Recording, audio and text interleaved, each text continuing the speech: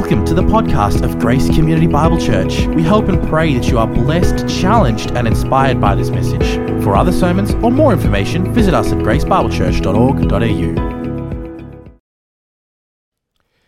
About a month ago, there was a really short segment on Sky News. And in that segment was this clip of an adult man who was identifying as a baby. He was in a nappy, and he was saying things like, "Oh, who's going to change my nappy?" And it was so repulsive. In fact, even the newsreader from Sky News sort of mentioned it, and she was rolling her eyes, thinking, "What has this world come to?" In fact, I then a Google search after that and realized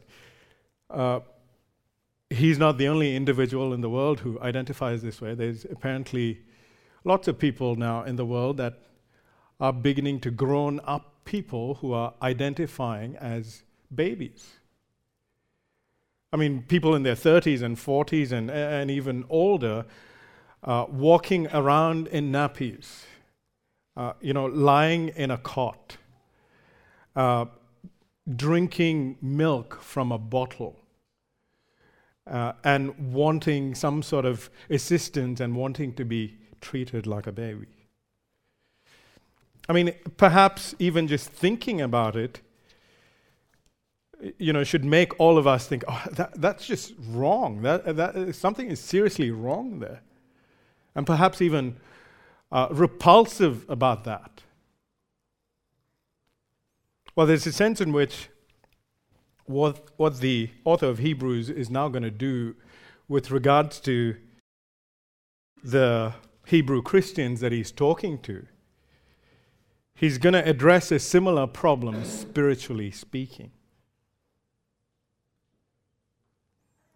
See, what has happened to these precious Christians, these Hebrew Christians, is that instead of continuing to mature because of circumstances in their life, struggles and trials, and even the lure of an easy world, easy life in Judaism, they had regressed and gone back into spiritual immaturity. They had become spiritual babies. You could say spiritual adult babies. And that's an awful thing. That's not a normal thing. And so here the author is going to address that problem, spiritually speaking, and then he's going to address that problem and sort of indict them for where they're headed, and then challenge them to then press on to maturity, to act like adults and to continue to mature in the Christian life. So this morning I've titled my sermon as "Don't Stop Growing." And we'll look at this section under two headings. Firstly, we'll look at the problem of immaturity in verses 11 through 14. And then we'll look at the appeal to maturity in verses 1 through 3. And we'll see how this author will address the problem and is encouraging the saints there to continue to press on to maturity in Christ. And we'll even see what the big problem is, other than it not being normal, the problem of immaturity, spiritual immaturity. So first of all, the problem of immaturity. Verse 11. He says, "About this we have much to say." About this. So when you think through, okay, what is this that the author is talking about? Just what he's talked about before. He's just talked about the fact that Jesus has been crowned as the Messianic Son, and he's at the right hand of the Father.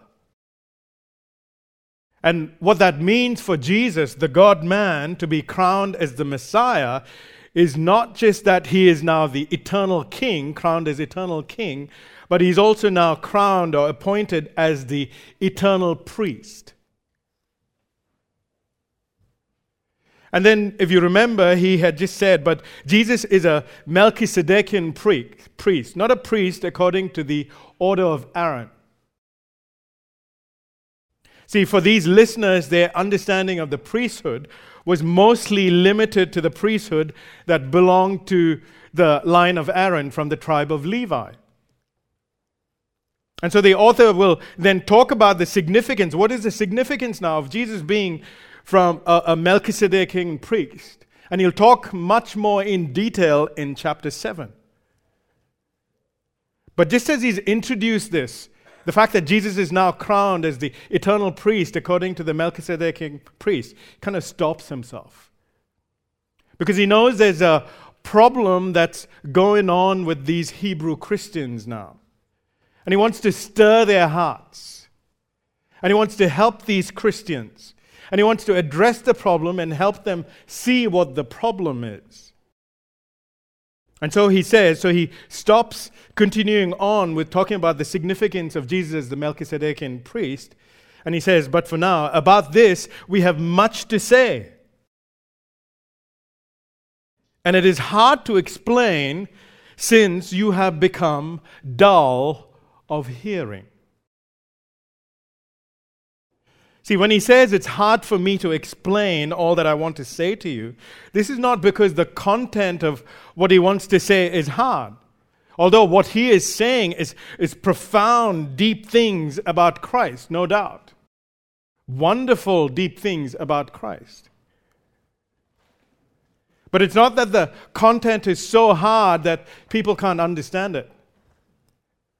Nor is the author implying that it's hard for him to explain because the listeners somehow, they're not smart enough perhaps to understand all he wants to say.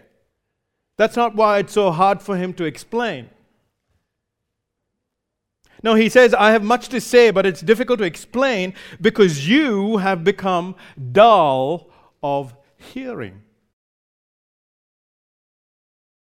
Now, the word translated there as dull, it's the same word that's translated in just the next chapter, Hebrews 6 and 12, as sluggish. It's the same word. In fact, this kind of serves as one unit from 5:11 to 6:12. And so the problem that the church had was that they had become dull or sluggish in their hearing. It was really their disposition to God's word.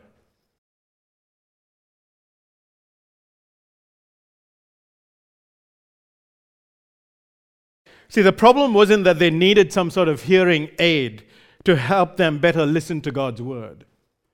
No, the problem was in their mind and their heart. Their heart and their mind had become sluggish to the things of God. There was a sluggishness to want to listen to God's word. Have you ever been in a conversation with someone and you just know that that person is not listening to you? I mean, there's many a times I've said this to my children.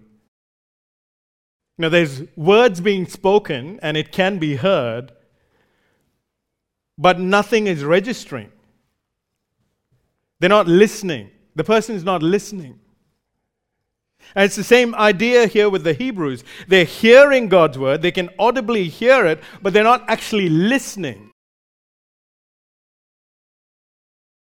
And notice it says that they have become dull of hearing. Implication? That they weren't always like this. That they used to listen to the word of God at some point, but now they become dull of hearing, and they're continuing to move in that direction. This is the problem that he wants to address with the church here that he's writing to, these Hebrew Christians. I'm so thankful to the Lord for this church family and the body of believers that gather here. I would say just at least corporately, there is a genuine hunger for the Word of God. There's a genuine desire to grow in the faith. And I'm thankful for the way that the Lord has been molding us even for the past few years. Still, we should heed what the author is saying, especially on an individual level, if not corporately. See, the original audience that the author is writing to, they were Jews. And they heard the gospel, and they responded rightly. They left everything to follow Jesus. They even went through some persecution, some of which we'll come to know in the later chapters of the kind of persecution that they went through. But over time, either because of ongoing difficulties with following Jesus or the pull of Judaism, whether it's that external religiosity like the temple and the sacrifices and the fancy robed priests and whatever, none of which was there in Christianity, whether it's the pull of that or the fact that practicing Judaism meant an easy life and no persecution. Either way, the push of persecution from one side and then the pull of an easy life of Judaism, these things were just filling up their minds. So that now as they're hearing the Word of God and about Christ, they're simply hearing but not listening. And they're tempted to abandon Christ. They're becoming sluggish in their hearing. It's almost like they're saying, maybe even nodding their head to the truth, but it's not reflected in the way that they're living out their life.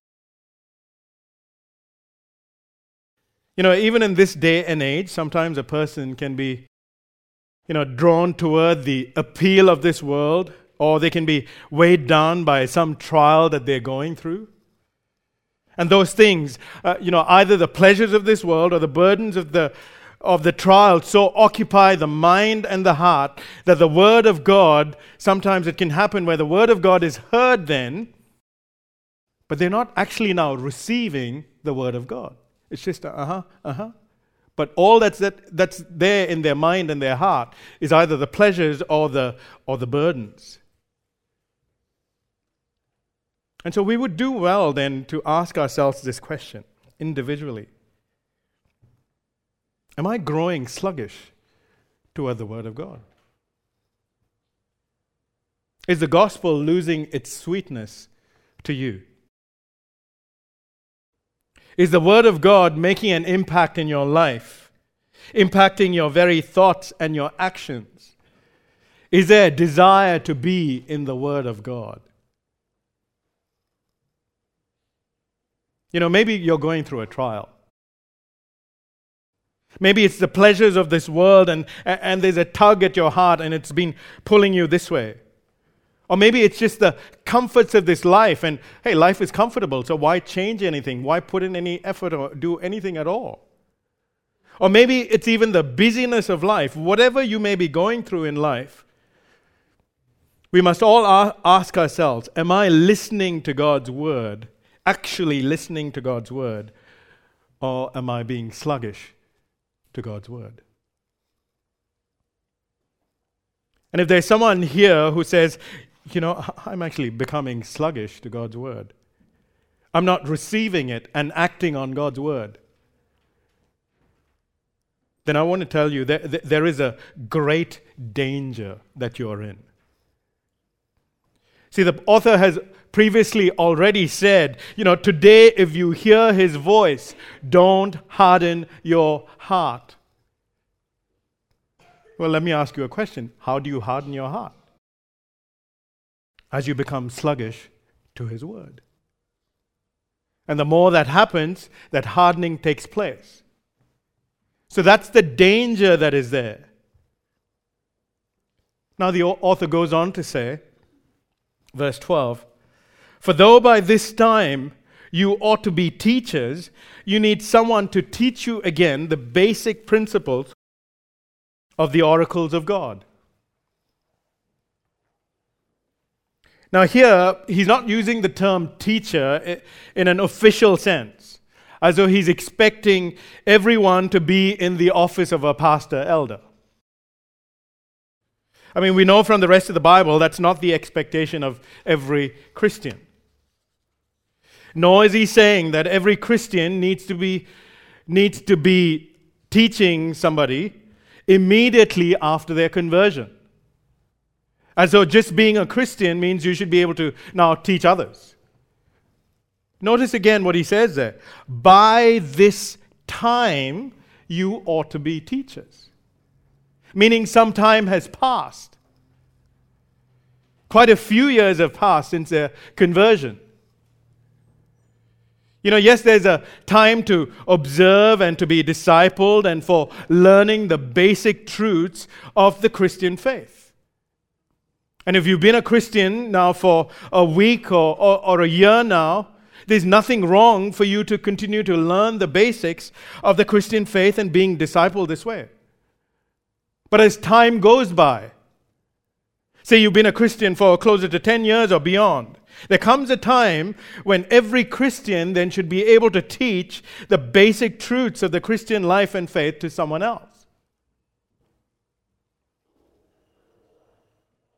And again, this is not saying that at some point every Christian should become a public speaker, that they should be able to teach in a room full of people like this. No, that's not what he's saying. What he's trying to say is it just means that the longer you are a Christian, you should be able to sit down with an unbeliever or a new convert and say, hey, let me just tell you a little bit more about the Bible. Let me tell you a bit more about Jesus and what it means to follow him. Now, it doesn't mean that you have to articulate every nuance of theology, but it does mean that you are teaching others what it means to follow Jesus as you're interacting with others. Or in other words, he's saying that every Christian should be a disciple maker. I mean, that's what it means to be a Christian, right? To be a disciple of Christ, that's what it means, right? To make other disciples. What does Jesus say to his disciples? Matthew 28, 19 and 20. Go therefore and make, who's he talking to? He's talking to his disciples. So what are the disciples? Those who follow Jesus. What are they meant to do? Go therefore and make disciples of all nations, baptizing them in the name of the Father, of the Son, of the Holy Spirit. Notice, teaching them to observe all that I have commanded you. That's our mission as Christians. To make other disciples of Christ, to evangelize, and then once they are converted, to disciple others. Or as we've said many, many, many times from this pulpit, remember this? A Christian is someone who loves Jesus, there's that vertical relationship with Jesus, is following Jesus, but then also helps others follow Jesus, helps others love Jesus. That's what a Christian is. That's what Matthew 28 is saying. If you follow me, Jesus is saying, if you are my disciples, you will go and make disciples. A Christian is somebody who follows Jesus and then has a heart for others to help them love Jesus and follow Jesus. That's what it means to be a Christian. There has to be both the vertical and the horizontal component, definitionally, in understanding what a Christian is.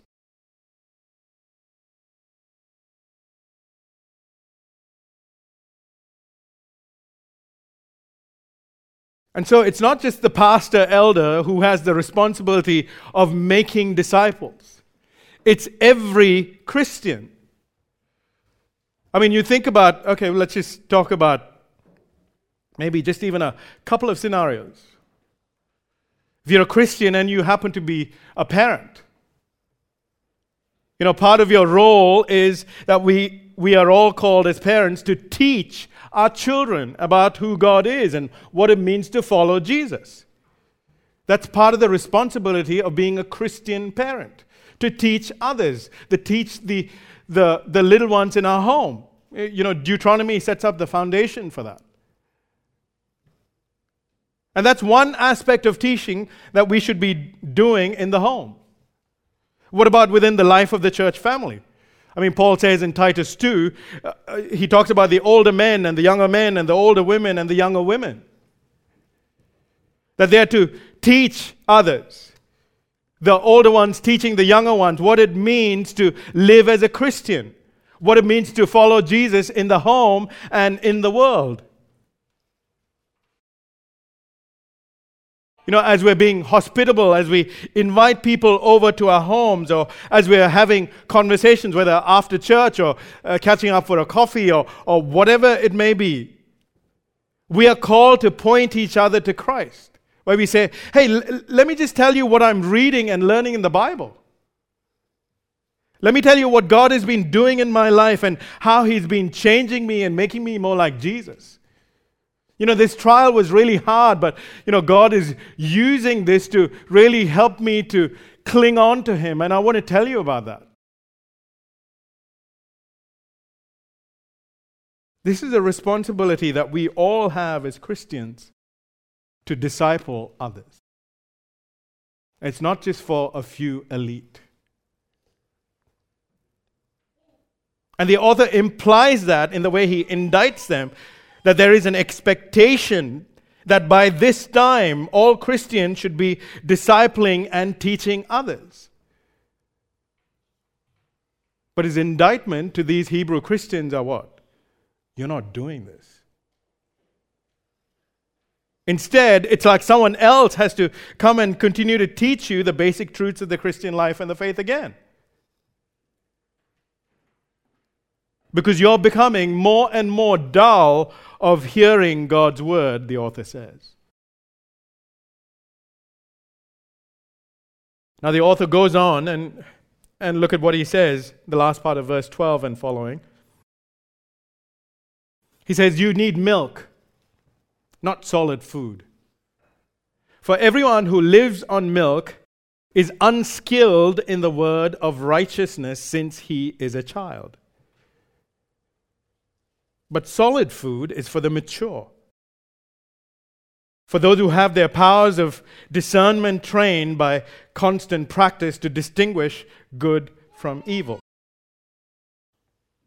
See, the author says, the problem is the fact that you are still on milk and not on solid food. What is this milk referring to? It's again talking about the basic things of the Christian faith. And he'll go on to explain that in the following verses, and we'll look at it soon. And the reason that he says that they're still on milk is because they have regressed, that they have spiritually become babies instead of growing up. They're spiritually immature. See, here's the thing about the Christian life. If we are not moving forward, we are moving backward. There's no such thing as a Christian who stands still and is neutral. If we are not growing, then we are regressing. If we're not moving towards Christ and becoming more like Christ, we're becoming more and more like the world and our fleshly self. I mean, think of it like exercise. You know, you start going for a jog, you start exercising, start lifting up some weights perhaps, and then you start building stamina and strength, right? And this goes on for a while. Now, what do you think will happen when you stop for a few months? Do you keep progressing? Or do you remain where you are in your stamina and your strength? No, you regress. You know, your stamina comes down, your strength comes down, and it's the same sort of idea spiritually speaking. When we're not in the Word and in prayer and in fellowship with God's people, we begin to start regressing. We begin to start going backwards. There's never a neutral thing. Either we're moving forward or we're going backward. And when we neglect the Word and prayer and fellowship, we start going backward and we become more and more spiritually immature rather than become more and more mature.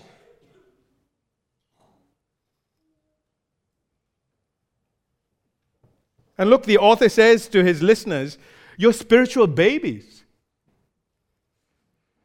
See, now, if someone's actually, a little baby is actually a baby, I mean, it's totally appropriate for that baby to live as a baby.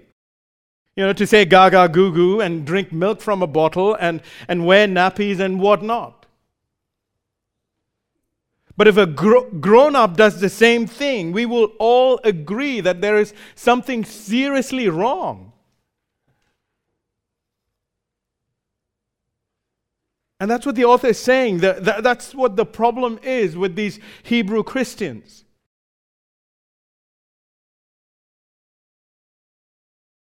And he goes on to explain the problem with being, spiritually a babe. Even after some time had passed, even though they should have been growing. He says that such a person is unskilled in the word of righteousness. He doesn't have the powers of discernment trained by constant practice to distinguish between good and evil. Now, what does he mean by that? What does it mean to be skilled in the word of righteousness and to be able to discern what is good and evil through practice? It means that when you read the Bible as a Christian, you're being trained more and more on what it means to live out the gospel. See, as a Christian, when I'm reading the Bible, I'm thinking through, what does this mean now because of what Jesus has done in my life, what this passage is saying, in the way I'm to live out my life as a Christian, as somebody who follows Jesus. In what ways does this passage impact my thinking and my living because I'm a follower of Jesus? And so, as this is done, there's a certain kind of righteous living that comes out as a result of thinking, I'm a follower of Jesus, this is what God's word tells me to do. There's a certain kind of living that it results in, a righteous living. And so we become skilled this way in living out the truth of God's word as we apply it this way, thinking through what does what the passage have to say mean for how I live the Christian life. And he goes on to say, and therefore we'll be even able to distinguish between right from wrong. Now, what is this distinguishing between right and wrong? Well, I would say it's not just talking about basic morality, like, I know that it's wrong to steal or to murder, and so, I can distinguish between right and wrong, so everything is fine with me. No, it's not just that. I think it's so much more than that. It means that if I'm following Jesus, then I also know what is good and right for me to do. To look for ways to help others and serve others and be a blessing to others. Because regularly as I'm in the Word, I'm training myself of what it means to follow Jesus in light of His Word. So I'm to live like this, and therefore what does that mean for the way I serve others and how I'm to bless others? It's not just this. It has to translate outward living toward others and blessing others. I'm so thankful for the sisters in this church and the way they serve each other. Spiritually and even practically. It's just wonderful the work that the Lord is doing amongst particularly the sisters. And while I'm thankful that the Lord is doing a work amongst the brothers as well, I do want to take a moment to just address the brothers here gently. And particularly with regards to a ministry that I think it's an area of weakness, and sometimes there can be huge struggles in this ministry. And so that this ministry won't then become cumbersome for just a few week in and week out. It's the ministry of setting up chairs and things like that in this church building. I hope all of you who come and sit down here realize these chairs don't automatically appear. There are brothers who come way before you're here, and they come and set this up so that all of us can comfortably sit down and worship the Lord. So brothers, I just want to help you think through, how does knowing that you're a follower of Jesus, knowing what Jesus has done, how does that impact this ministry of setting up as well? Yes, it's a ministry that you have to come to do where no one is here and you have to set up these chairs. It means sometimes you have other plans and you have to put that aside to do that. But rather than seeing it as a chore or, oh, this is just so difficult and I guess this is something I have to do, see it as something where because you love Jesus and you realize part of following Jesus and loving Jesus is loving others and serving others, see it as then an opportunity for you to be selfless and to bless others. So that even though you have to be inconvenienced for a little bit, that others who come later then can comfortably sit and worship God. So I want to encourage as many able-bodied men to be part of the set-up ministry.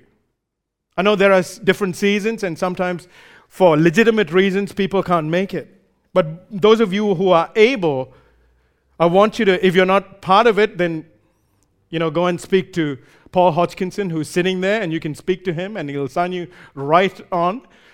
But I want to encourage all the able-bodied men to, just as a practical way of serving and loving others. I mean, this is what it means to be a Christian, right? This is the righteous living that he's talking about, where we're doing what is good and right, not only for ourselves, but for others, to help others love Jesus, and this is in a practical way. I mean, imagine if there were no chairs and nothing done here, it would be difficult to have this service. So it's a practical way of ministering to others and serving others so they can love Jesus better. One of my previous pastors, he would often say, I'm paraphrasing this, but he would say something to the effect of, if you say you love Jesus and you're growing, but you have no desire to help an older person who cannot drive to get to church, then I don't know what you mean by the fact that you are growing and loving Jesus.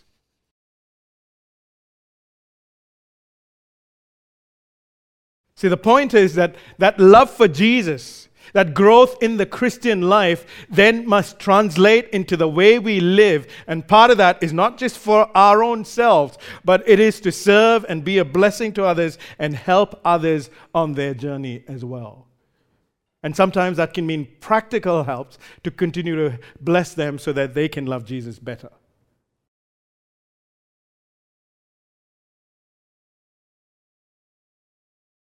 And so what the author is implying here is that as Christians, our response to the gospel should have deeper implications in the way we follow Jesus in our everyday lives and in the way we serve others to that end as well. So again, the question that we must ask ourselves is, am I being sluggish to the Word of God and the gospel of Jesus Christ? How is it impacting the way I live and I serve others?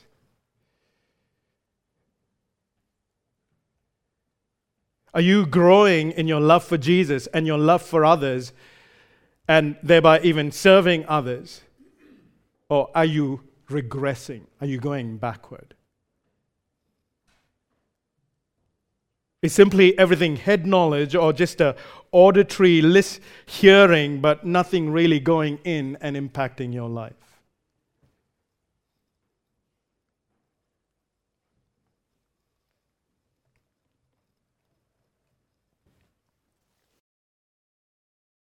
Look, the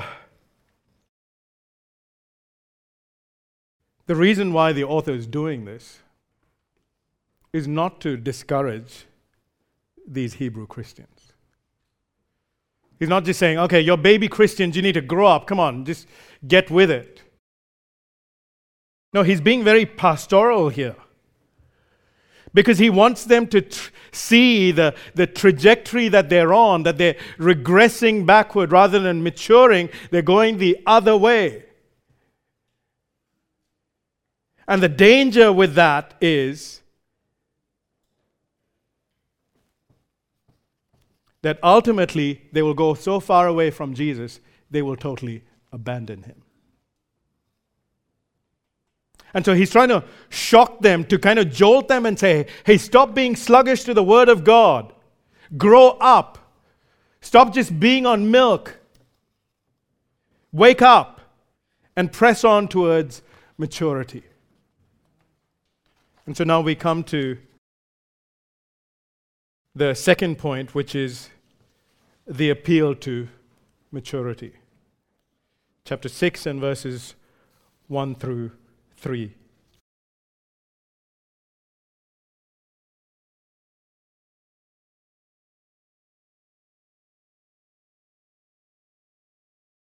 He says, therefore,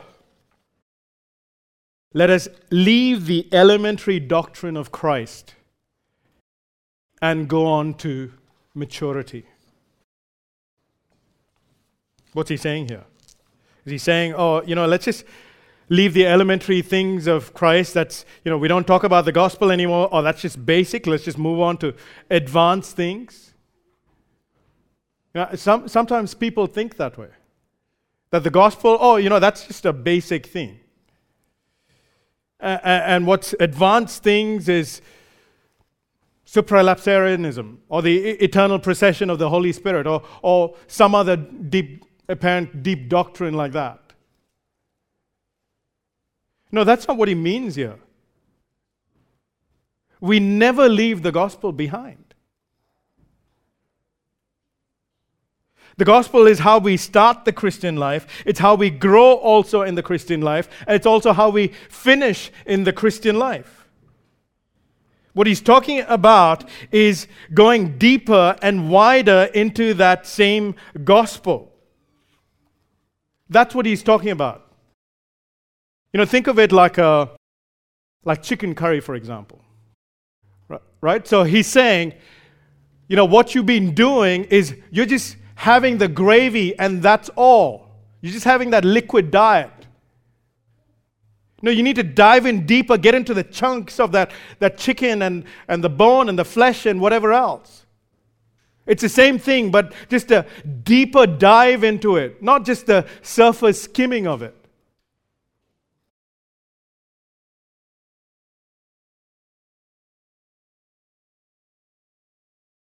When you think about really the whole Bible in itself, or when we think about the gospel in itself, sometimes we might think of the gospel just as and that's it. While in a very narrow sense, there are certain elements to it, and those basic aspects of the gospel he will talk about in the next couple of verses. But there's a sense in which, from Genesis to Revelation, the whole counsel of God is about the gospel of Jesus Christ. It talks about how a living God created this world, and how man rebelled, and there's a plan now that God has set in motion to bring about His Son, the Lord Jesus Christ, to come into this world, to die for sinners like you and me. And then He rose up on the third day, and He's seated on the right hand, and He will return once again to make everything right and establish His kingdom, that eternal rest of God where He will be with His people. That's all of that in different ways. Some is anticipating it, some is describing it, some is things yet to be fulfilled. But from Genesis to Revelation, it's all about that. It's just a deeper diving into that.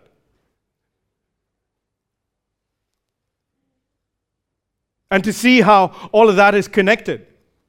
Which is why when we went through Genesis as well, and even as we're going through Hebrews, we can see, some of these things God has talked about and how it's all connecting and going forward like this.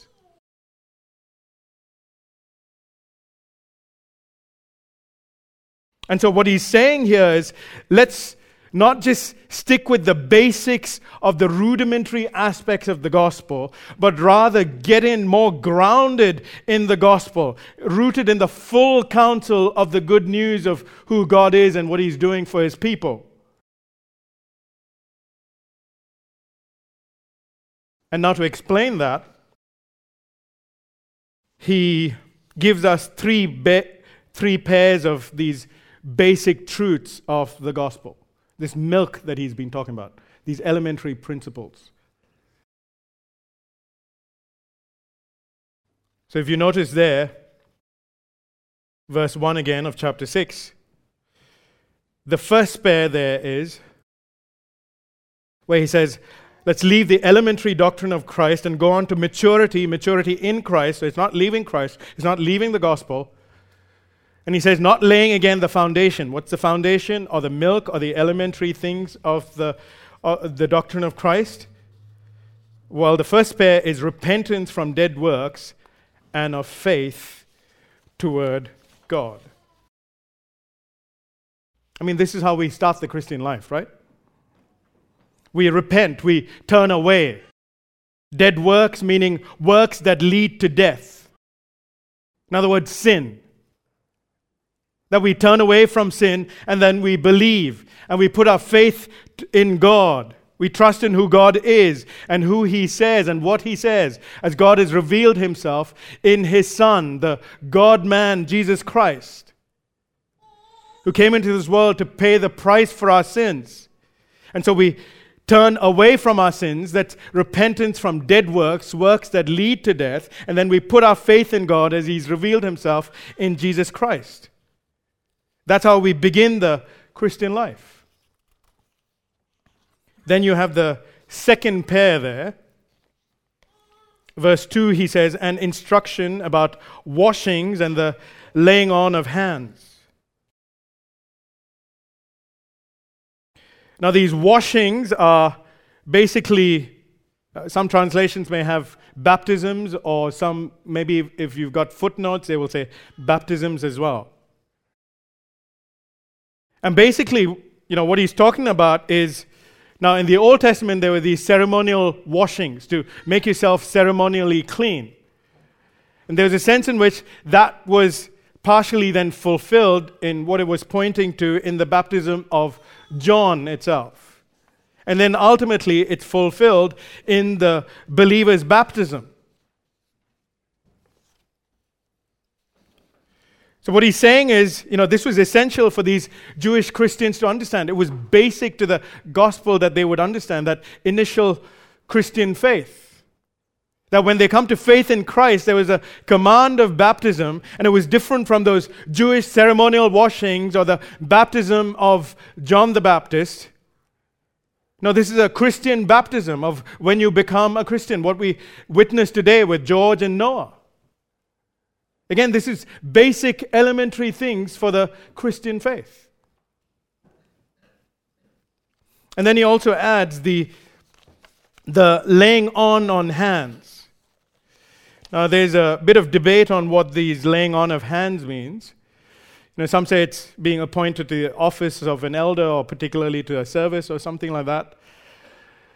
But I lean towards, I can't be dogmatic about it, but as it's described in Acts 8 and Acts 19, where the apostles would lay their hand on people after they proclaimed the gospel, and the Holy Spirit would come on them. It was that unique time where all these miraculous signs and these different things were happening. This was the same time that these Hebrew Christians were living. Remember in chapter 2 as well, they said, no, we heard it from those who were direct eyewitnesses to the Lord Jesus Christ, the gospel. And so this is probably that laying on of hands, probably talking about also that initial time of conversion, even as they've received that Holy Spirit and then they're baptized. So that's again part of that initial thing of the Christian faith. Then you have the third pair, where he says the resurrection of the dead and eternal judgment. This is that one day when Jesus returns, that there will be a bodily resurrection, where we'll be raised from the dead. And those who have repented from their sin and put their trust in Jesus and his finished work on the cross, and they're following him, they can be assured that they will be raised in this glorified body. And they will enter into God's eternal rest, even as heaven comes down on earth. And those of us who have put our trust in Jesus can be assured in this glorified state, we will be with Jesus forever. But those who've disobeyed God, disbelieved his word, hardened their heart toward God's word, will face eternal judgment and punishment for their sins. So this is all the basic foundation of the Christian faith, the basic elements of the gospel.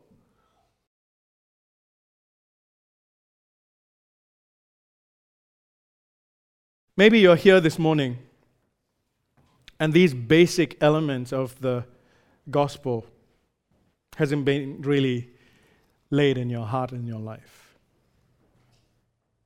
Maybe you've heard it before, but you've never actually believed this truth. Then I want to tell you, friend, today is the day for you to turn and believe and trust in the Lord Jesus.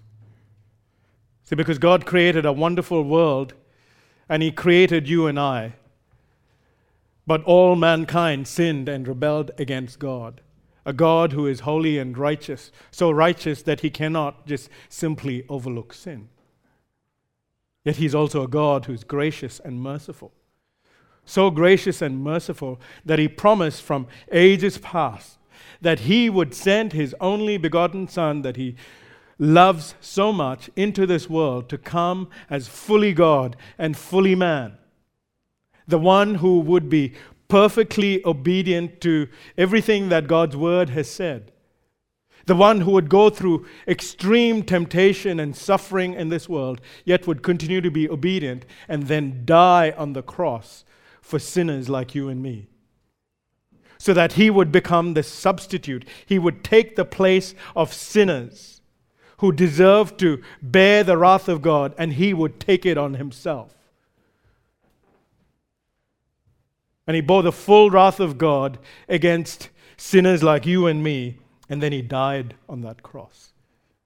But he didn't remain dead. He rose up on the third day, and then he ascended to heaven, and he's now seated at the right hand of the Father, and he will return once again to gather his people and to judge those who still continue to resist him.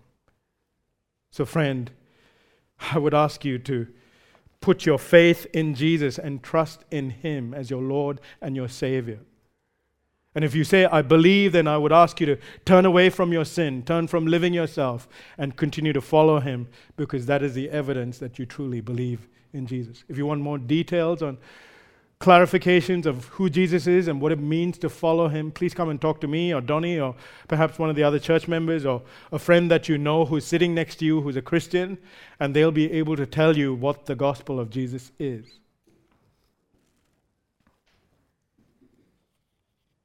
But the author here says to the believers, press on to maturity.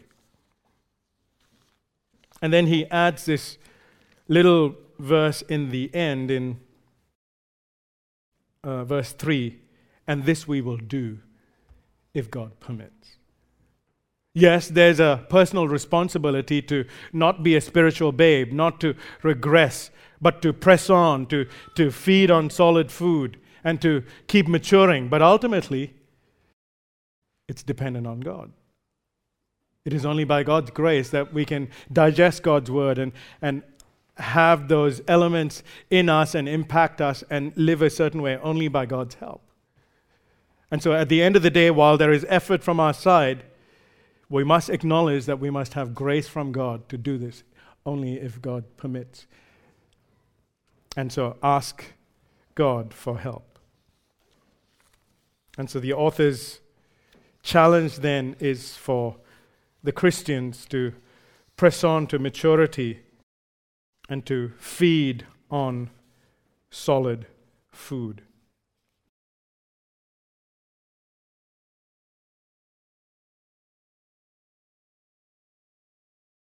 Now here's the thing Sometimes I've heard people say, I love Jesus. And that's all that matters. I don't need to know all this heavy doctrine. I don't need to know the Bible so much and things like that. I understand that people speak this way out of ignorance. And I would say even the author of Hebrews would take issue with that kind of a statement. Because when you think about it, here's a congregation that's facing difficulty. There's the push of persecution coming one way, and then there's the pull of the easy life another way. And things are only going to get worse, particularly with regards to the persecution. And so the author's concern is to get them to persevere. And so what does he do to help them persevere in the midst of this persecution and the pull of Judaism? He gives them deep theology about Christ. Have you thought about that? He's preparing their hearts so they can receive deep theology of Christ, so they can see how great Jesus is and what He's done and what He will do. Why? So that they will persevere. You see how just a superficial, because his concern is if you simply have a superficial understanding of Jesus and you just name the name of Jesus and somehow coasting along, you're not going to keep persevering. What you need is meat, and that's exactly what he does. And in fact, he will go there in chapter 7 where after he indicts them and then he warns them after this, then sort of encourages them, he goes back again to Melchizedek because that's what they need. The solid meat of God's word.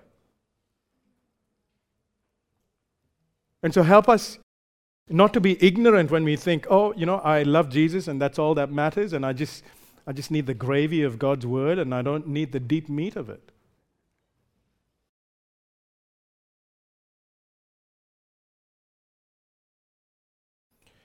So here's the question.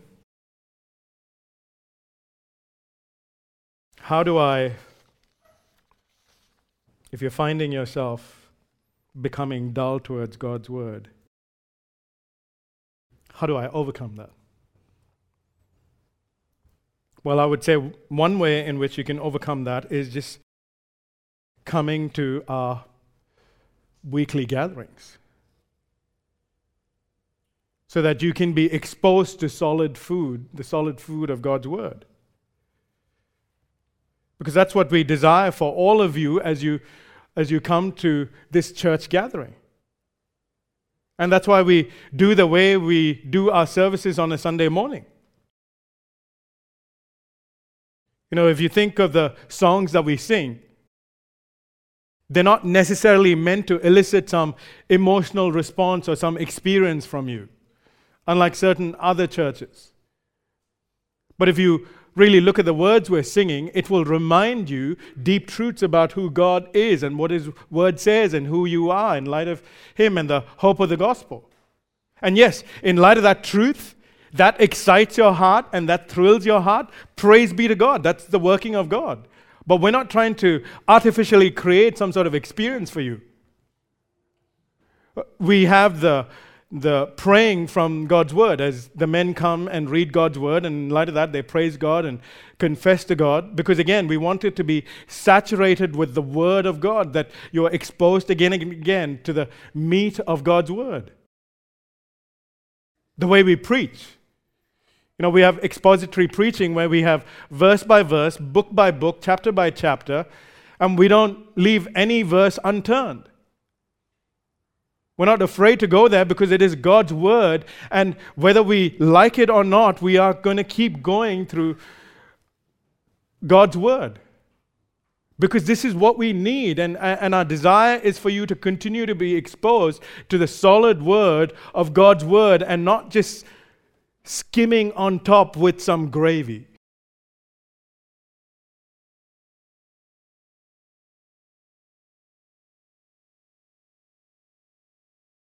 Let me end by saying this. Do you realize what is at stake if you're not growing and you're not feeding on God's word? Well, first of all, it's your own life is in spiritual danger. Because if you're not progressing forward, you're regressing back, and you keep going down that path. That's a dangerous path of ultimately abandoning Christ and to apostasy. That's what he will warn us about in the next passage that we'll look at next week.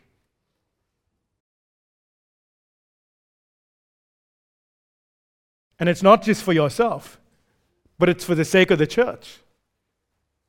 Because if the members of the church are weak and just skimming on the gravy, it's going to be a weak church. When trials and the appeals of this world, the church will not stand. And it's not just the church, even your homes, your children, your spouses. That they need you to teach them by what you know in God's word, and as well as how that impacts your life and how you live out your word. That is what is at stake. And so may we, as Christians, heed what the author is telling us even this morning. To press on in the Christian faith. To strive towards maturity. In being in God's word and applying God's word. And as a way to know how to follow Jesus better. And as we understand that and we're applying the gospel this way, that it would not only impact us, we would realize that also means in the way we serve others and bless others. Let's pray together. Father, we thank you for your word that is truly living and active. It's not just mere words of men, but it continues to do its work even today, even now. We pray that even as we've heard your word, that we would not be dull of hearing, or if we are going down that path. Lord, we pray that we would heed what the author is warning us about, and we would press on to maturity. As we dive more and more into God's word and in prayer and in fellowship with God's people, as we understand the deeper things of the good news of Jesus, that it would impact the way we live, and it would also impact in the way we view others and how we serve others and bless others. Lord, we know this ultimately there is effort from our side, but ultimately we need grace from you. And so we come again to our great high priest for both mercy and grace to continue to persevere on in this. We ask all these things in his great name. Amen.